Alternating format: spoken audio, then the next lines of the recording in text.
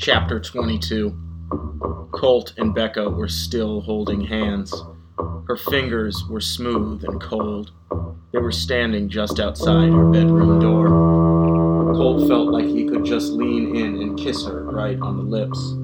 She was already smiling at him and staring at his mouth. He moved in closer and shut his eyes.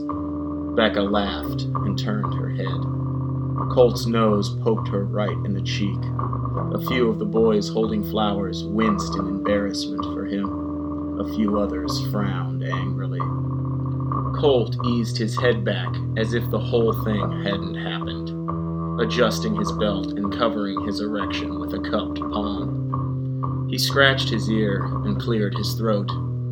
He really wanted to put his sunglasses back on, but thought that might be a bit much. Becca let go of his hand and put a finger to his lips. "What the fuck was that?" she asked. Colt looked back down the hall.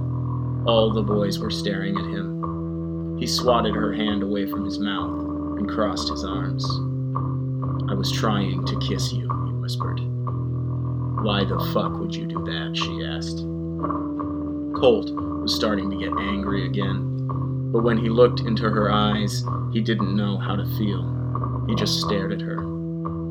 "Quit staring at me like that," she said. Colt looked at the ground.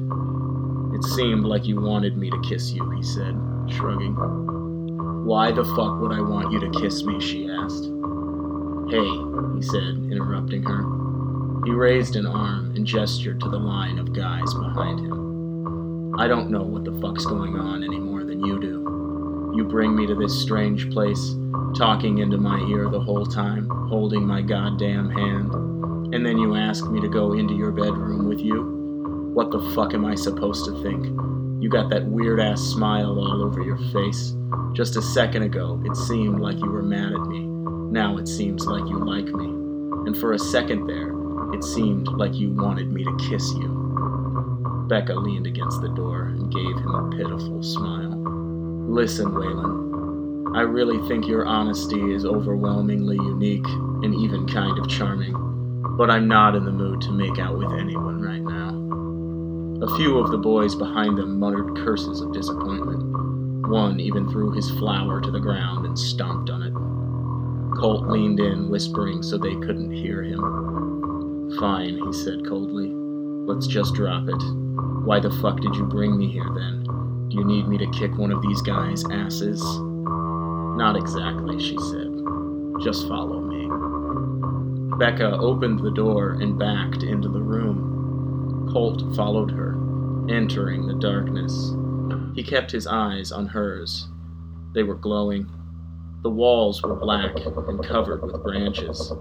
Colt heard the door hinges squeak behind him. Then the door closed, and someone locked it several times. Becca was standing right in front of him with her arms at her sides. Whoever was locking the door was in the room with them and probably standing right behind him.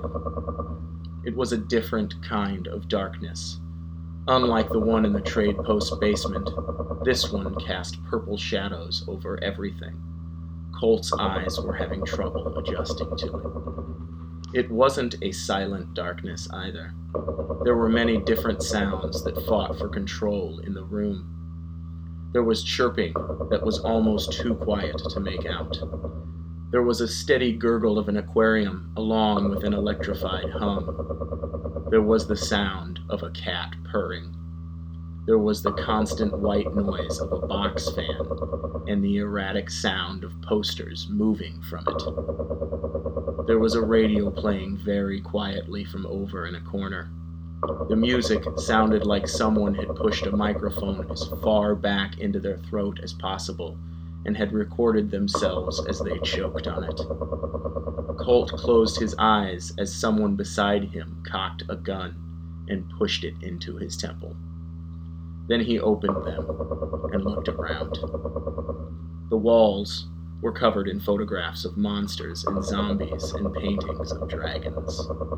There were posters of corpses mutilated and strung up in bondage with their heads trapped in wire cages.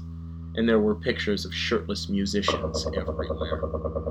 Above the bed was a black and white photo of Axl Rose. It was a close-up of his face. He was wearing a bandana and fingerless leather gloves and posing with his fist to his chin.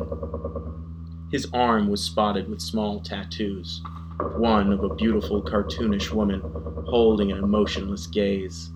Another was a flower with thorns, and a third was just a skull and a knife. Colt stared into the eyes of Axl Rose and tried not to move. "Is there someone standing next to me with a gun pointed at my head?" he asked slowly. Becca was kneeling over an aquarium and poking at one of the fish inside. "Yeah," she said, "but I bet it's not even loaded." She moved to another tank and tapped at the glass. She made a kissing face at the small turtle inside. The way she was acting made Colt feel trapped and alone. If anyone was going to talk to the gunman, it would have to be him. He sighed and looked back up at Axl Rose. "Put the gun down," he said. The person next to him started wheezing. Colt was disappointed it was a man and not a woman. He'd been hoping it was a girl. That kind of situation could be handled rationally and quickly. No woman he knew would blow a man's head off from point-blank range unless she was being attacked. But the kind of man that hangs out in a place like this could be very dangerous. The man muttered a few curses and snorted like a cow. "Point the gun away from my head," Colt said again. "Why do you bring the coppers?" the gunman asked Becca. The man was mentally handicapped. Colt could tell by the way he chewed his words. Becca stood up and crossed the room, waving her finger in the air, shouting at him. "You can't stay here anymore, Bobby.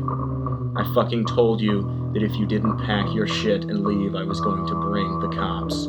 Isn't that what I said? Isn't that what I fucking said to you this morning? You don't listen when I talk.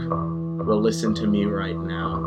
Put that fucking gun away and get your shit and get out of here. Otherwise, this man is going to arrest you." Colt felt the gun move away from his head, but then it poked him in the ear. "Not if I shoot him, he can't," Bobby said. He sounded like a child. Colt wished he'd found a restroom earlier.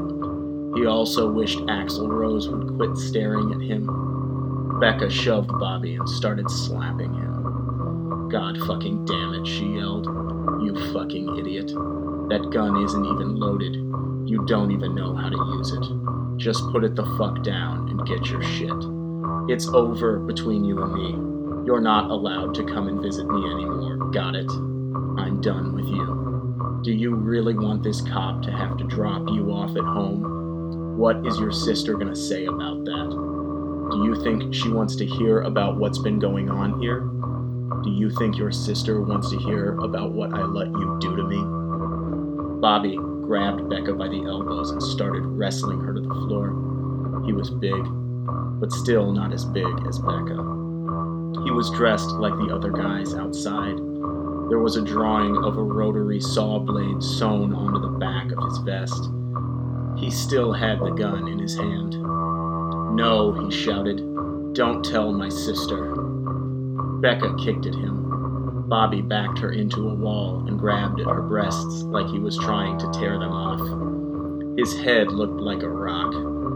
It was shaved and covered in scars.